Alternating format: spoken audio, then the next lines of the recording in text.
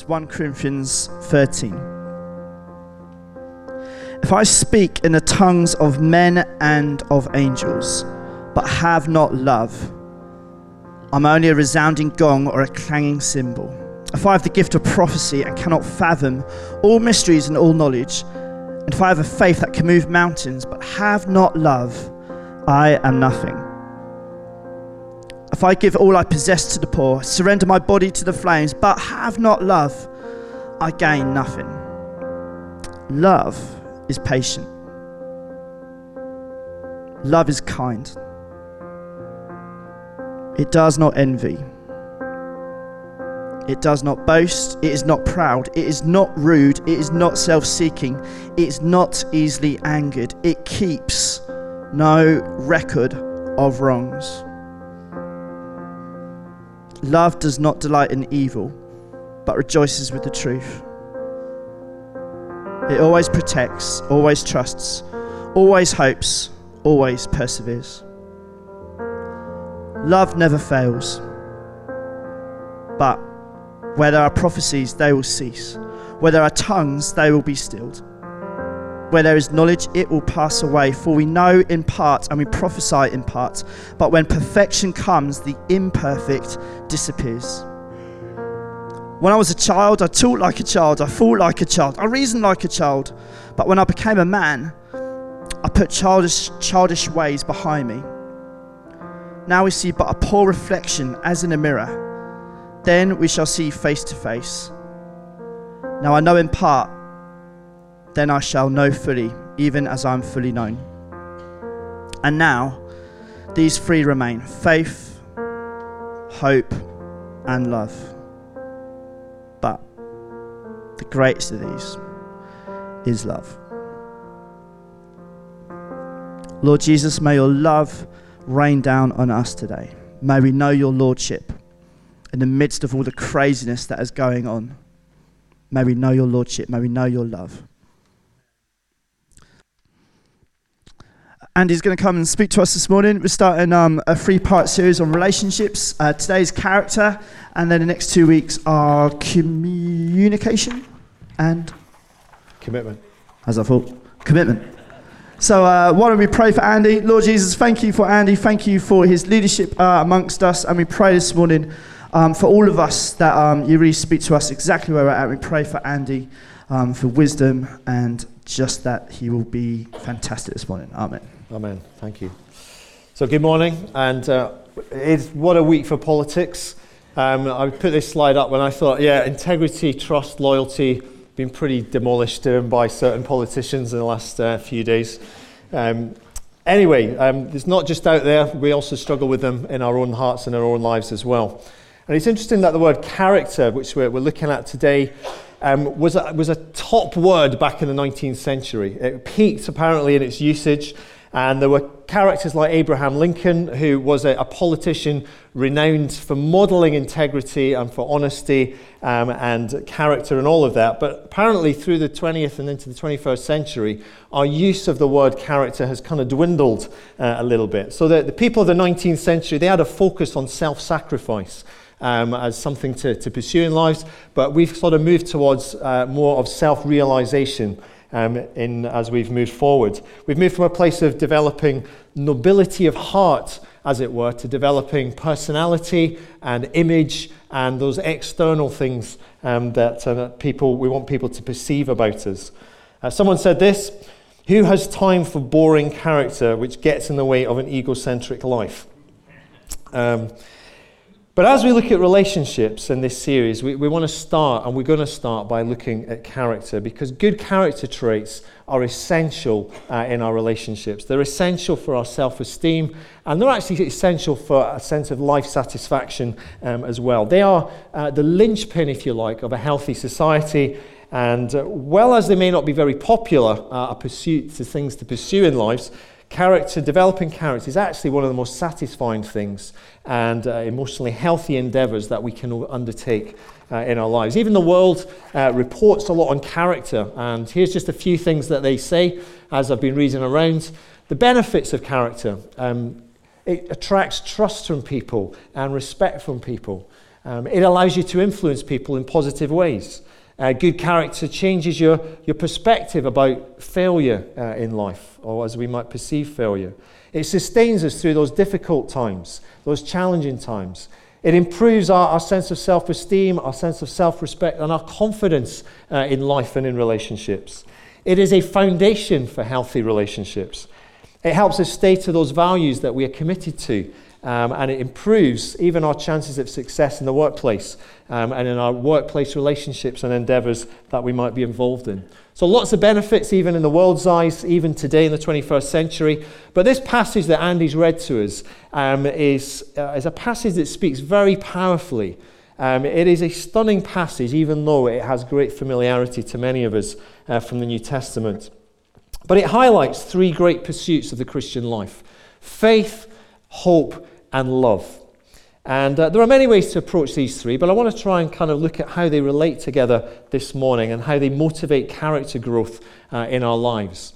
And the first of those is faith, because this is our starting point. We believe and have faith in a God of love, as we've looked at already and discussed and prayed for and shared.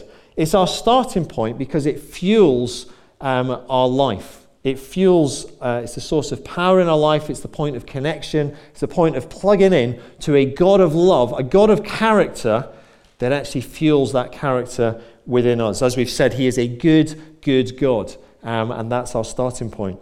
And then hope, whereas faith is more about potentially the past and up to the present, hope is definitely about the future. And it's the hope that there is something better. There's a hope that there is of heaven's love that draws us through this life towards something which is better than we often experience in this life. And we find ourselves in the middle of that to live a life of love, called, if you like, to live that life of love, loving God, loving others, because it's fueled by our faith in a God of love and it's drawn by a hope in heaven's love. And so perhaps the defining question for our lives might be this: how much love can God produce in your heart? How much love can God produce in your heart? And if it was just left to us, we would fail. But it is God's ability to transform us by his Spirit in our lives. So firstly, fueled by faith in the God of love, we come to a God who is defined as love. 1 John speaks of that. He is the source of love. He's the source of all that is good, and he's the source of everything that is good character-wise. He is the source of relationship. He's a three-in-one God, Father, Son, and Holy Spirit. The Father loves the Son, loves the Spirit, loves the Father. He is relational even in who he is. And he opens up that circle of relationship, that circle of fellowship, and invites us to the table, invites us, come and enjoy this relationship that I already have, this great mystery, and yet this relational God. Romans 5 tells us, verse 5, that God pours out his love into our hearts by his Holy Spirit, whom he has given us. And so we come as people who have no knowledge of God to become people who have head knowledge of God, but also who come people who have heart knowledge of God, because he pours out his Spirit into our lives. And what is the fruit of the Spirit of God? It's love. Galatians chapter 5. And then we have these other character qualities, which are really like an expression of love. If you look at each one of them, they're just different expressions of love. You know, peace and joy and patience and kindness and goodness and gentleness and faithfulness and self-control. It's like the white light being split into its spectral colours of a rainbow. You know, all those different colours that come out. So it is with love here. It's kind of split into different aspects and different expressions of that. All of them character qualities that are given to us, that are grown in us because we have relationship with this God of love, because we have faith in this God. We have this new nature. As Christians, as believers, we're given this godly nature which then begins to unfold, the nature of God in our hearts and in our lives. And so I am forever changed, but I am also forever being changed. And it starts with faith. But it also moves on because I was also drawn by the hope of heaven's love. You know, we look ahead to a world where sin is no more. Maybe we can't imagine that. A place where selfishness is no more, where stepping on other people no longer exists, where there is no injustice. Okay, an incredible place where sin is done away with completely, the hope of heaven restored to God's original intention. And it's a place where love shines so brightly that they don't need the sun anymore. Okay, the glory of God is enough to light it up. Okay, can we even imagine a place like that? An age when we see God face to face, as Paul says in verse 12. Where the things of our character and of our love will be rewarded as we experience what life was always intended to be like. And it's a certain hope. It's not just a hopeful hope. And we were sharing at one of the prayer gatherings, you know, this picture that it was a funeral, and there was a preacher preaching, and there was a BSL signer. And he's talking about hope, as you often do at funerals. And the signer was using the cross fingers sign. And as it went on, he began to realize he was actually preaching about the Christian hope. And he changed the sign from that to that, which is a rock, which is a certain hope. Okay, maybe that's why some people pray like that. I don't know. But it's we have this certain hope, this rock of hope that we come to. And so we find ourselves fueled by faith, drawn by hope to live a life of love. Because love is the greatest of these. The greatest of these is love, he says. And we need all of that. And love started from the very beginning. Love continues all the way through our lives, and it will be consummated and beyond. Love goes on from forever to forever. It is always there, and it will never stop. It goes on forever. And so how much love can God produce in our heart? Just this week, Birmingham has launched the campaign, hashtag Love Your Neighbour. And it's a response to some of the recent racist attacks, some of the xenophobic actions that we've observed and been reported across some communities following the EU referendum and all of the debate and vote and all of that. And we commend this to you. Some details in Outlook about it. There's some banners going up across the city, outside churches, outside schools, hopefully, even mosques and just different community groups getting behind this for the sake of Birmingham, for the sake of community cohesion across all of this. Love your neighbour.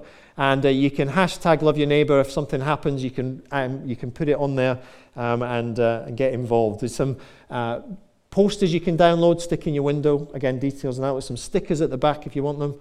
And lots of ways that you can get involved in that. But it's a desire to express our desire to love all people in our community and across our city. When I first became a Christian, I was away with a group of sort of 18 to 30 kind of crowd. And we're away for the weekend, and we were given this one question to answer. And it was, if God could do anything in your life, what would you ask him to do? And it was not a big question. And we had basically the most of the weekend to ponder this question. And I didn't really know my Bible that well, but I knew this passage, and I was drawn to this passage, faith, hope, and love. And it says the greatest of these is love. And when you read that, it's quite difficult to draw yourself away to anything else. You think, well, if the greatest thing is love, surely that is what I've got to ask for. And it seems a fairly simple answer. And that was it, really. I thought, well, I want Jesus to give me or to grow in me something of this love. To make my heart bigger seems to be his intention, so I'll ask for that. I felt a little bit stupid, aged 20, 21, asking for that. But if I'm honest, it seemed thoroughly biblical, made a lot of sense. So that was that. And many of you know I moved to Birmingham, and I was living with international students.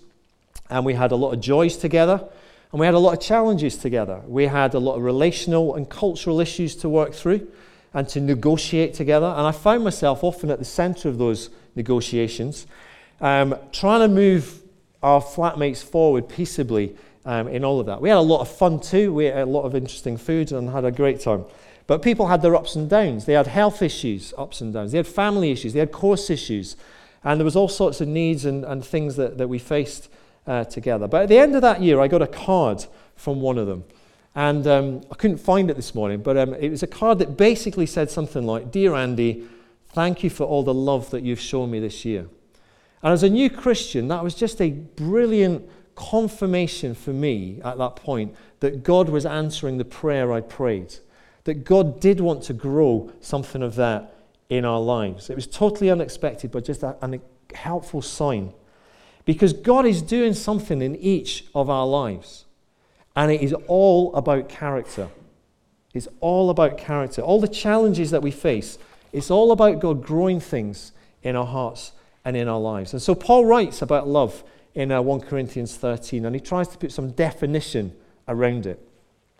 Now, it's probably worth reminding ourselves that in Greek, we have one word for love, but actually they had lots of words. There was at least 4, probably more, but here are 4 of their words. And the word Paul is using here is the agape word for love.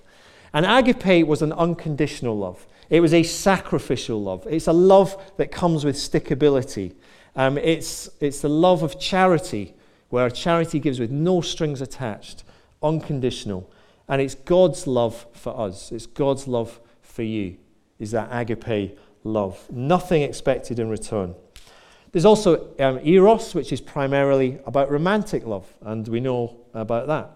Philia is about friendship, that side-by-side kind of love. Loyalty, but it requires familiarity. It requires you getting to know someone, a bit of friendship in there, perhaps enjoying an activity together. And so it tends to lean towards our preferences and towards our tastes. But we know about friendship.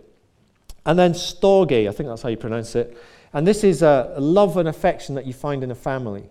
Parents and children, members of a community, that family loyalty that we experience, that inherent love that we have, that we stick with one another. It might be the love you have for your country or for your favorite football team or sports team.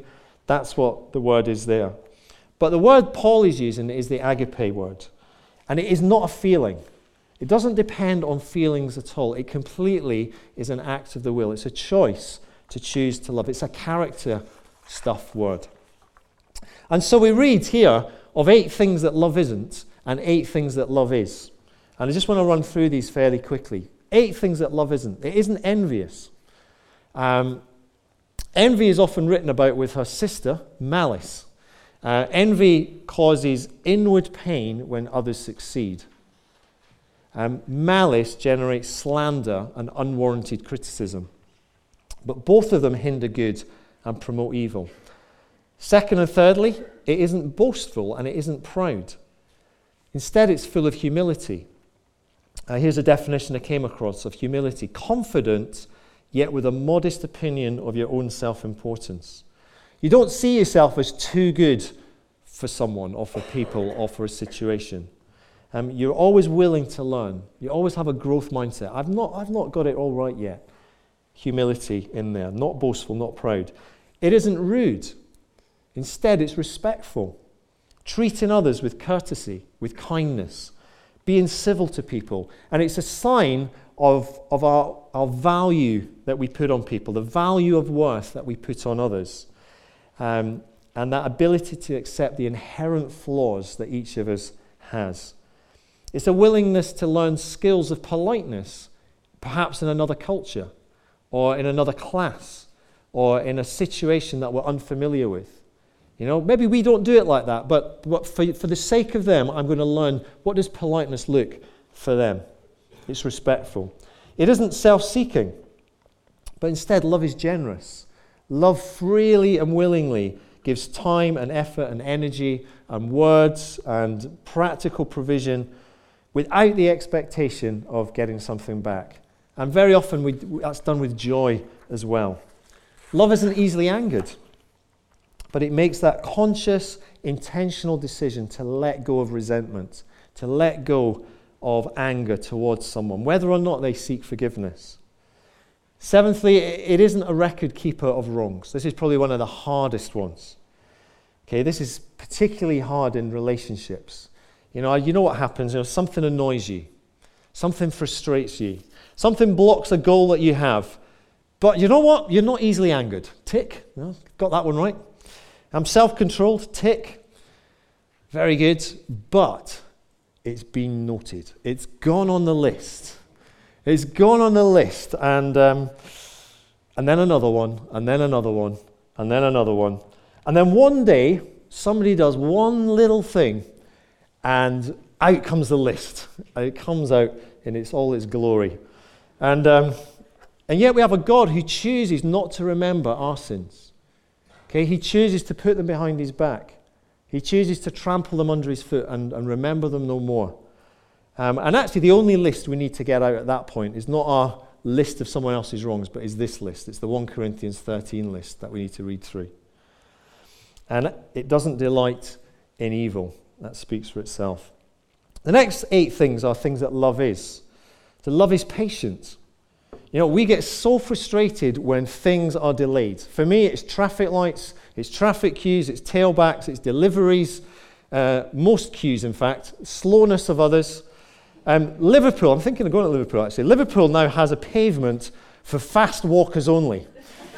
Can you imagine? You're not allowed to look at your mobile phone. No ditherers allowed. Okay, city centre like that, that's heaven for some people, isn't it? Not for others. Okay, but to learn patience, we've actually got to subject ourselves to things that we struggle with. Okay, that's how you learn patience. You have to join some queues you don't want to join. You know, we need to see some of these things as development opportunities for the thing of patience in our lives. And patience in one area helps us grow patience in our relationships as well. The film Men of Honor, some of you might know it, is one of the most inspirational films on patience. There's a scene in it in particular. And it's the true story of Carl Brashear, who became the first black American master diver in the US Navy. And he had to overcome incredible racism in that situation in the diving school he was at. And his Master Chief Petty Officer, which is played by Robert De Niro, is under orders to make sure that Brashear doesn't pass, that he fails miserably.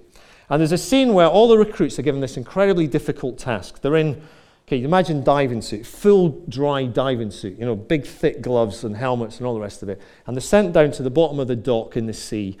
And then they're lowered down these components, right? Bolts and nuts and washers and bits and pieces in a bag. And they've got like 4 or 5 hours to complete this underwater. Kind of quite dark down there and fiddling around. And they've got to put this stuff together. But with Bashir's bag, they split the bag. And he gets all the bits just scatter around the seafloor. And everyone else eventually gets finished, you know, just within the time, and he's still down there. And he's still down there, and he won't come up. And he will not come up until he's finished. And he gathers all these bits together, and he puts them all together. And I've never fixed a bicycle with the same attitude ever again, I'll tell you, since I saw that. But it's just inspirational on patience and perseverance. Love is patient. Love is kind. It's considerate. It's helpful to others. You know, unlike De Niro slitting the bag. Okay, it's compassionate, where we alleviate suffering for someone. Small things done with great love change the world. Small things done with great love change the world. Thirdly, it rejoices with the truth. This is where the character quality of integrity comes in, I think. Living out our principles. This is about honesty, but not just being honest in our words, but being honest with our lives. Living the truth. You know, being straightforward with people, being trustworthy with people in our interactions, in our relationships, in our thoughts. And that usually requires us to be honest with ourselves. Self-honesty, to be authentic, and to be vulnerable at times in our hearts and lives. Fourthly and fifthly, it always protects and it always trusts. This is about the character quality of loyalty. One of the Proverbs says that reliance on the unfaithful in times of trouble is like having a bad tooth or a lame foot. Neither of us want them. Okay, you think they're there to help you function, but actually when it comes to it, relying on them, and they just give way. The tooth crumbles, the foot collapses. An unfaithful friend, says the Proverbs. It always hopes. A hope-filled character, hopeful about the future. We have a God who enables us to be hopeful, to have that measured optimism in life, to be confident about the future, to believe in people. And love always perseveres. This is where I think courage comes in. Okay, great quality of courage involved. Okay, whatever the danger, whatever the conflicts, whatever the discomfort, whatever the pain, courage to go through, steadfastness, determination to continue even when it's difficult. That's the agape love. You know, that's the love of Jesus going through Gethsemane and onto the cross. Courage to persevere and to push through. And then eighthly, love never fails. it can be relied on. You can be consistently depended on to do what you say you'll do. Your commitment, your actions, your decisions. And so incredible sense of quality and character that comes out of this passage is really the source of anything of character, really comes out of love, comes out of this. Gary Haugen, who heads up International Justice Mission, an incredible ministry that works in setting people free from justice issues. And he tells of a case in India that freed of a number of children and adults from sex slavery and forced labor. And the prosecuting team, they're basically a team of lawyers, convinced the courts that the guilty parties should receive lengthy prison sentences. It was highly successful. It was the first of its type in that particular part of India. And it was incredible. Why? Because it took so long. Okay, it took them 6,000 hours to prosecute this one case. They had to travel 6 hours across India. Okay, and they would get to a court and they would need to deal with incredible inefficiencies within the Indian legal system. If the judge didn't show up, they wouldn't find out until they got there. And it happened frequently. 6 hours there, 6 hours back, nothing to show for it. And it was the same with other aspects of the system there, time and time again. And the team's resolve is a story of sacrifice. And the singer, Peter Gabriel, released a cover of a song called The Book of Love. And the first line of that song is, "The book of love is long and boring." It says, "The book of love is long and boring. No one can lift the damn thing. It's full of charts and facts and figures and some instructions for dancing. But I love it when you read it to me." Okay, the book of love is what we're looking at here. Okay, it's long and boring in our lives very often, and yet we love it when we read of it. There's something about character that we want and long for. The book of love is long and boring, caring for the sick.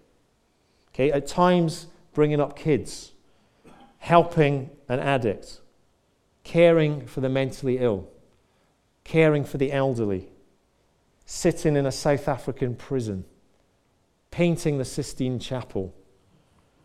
The book of love is long and boring, as is the book of character. But I love it when you read it to me and when we read it together. Let's pray. Father, we want to thank you that you are fundamentally that God of love that we can put our faith in, that you are fuel for all that is of character and all that is of love. Lord, thank you that you point us ahead by your Spirit and by the promises, the deposit in our hearts, Lord, of what is ahead, the hope of heaven and the glory of all of that. And Lord, you call us to live lives of love in our relationships. And maybe the question for you this morning, for each of us this morning, is how much love do you want God to produce in your heart? How much love do you want God to produce in your heart this week, this year? Because we can come to this God who transforms us. We can confess to him our lack of love, and we can receive his Spirit of love into our hearts even now.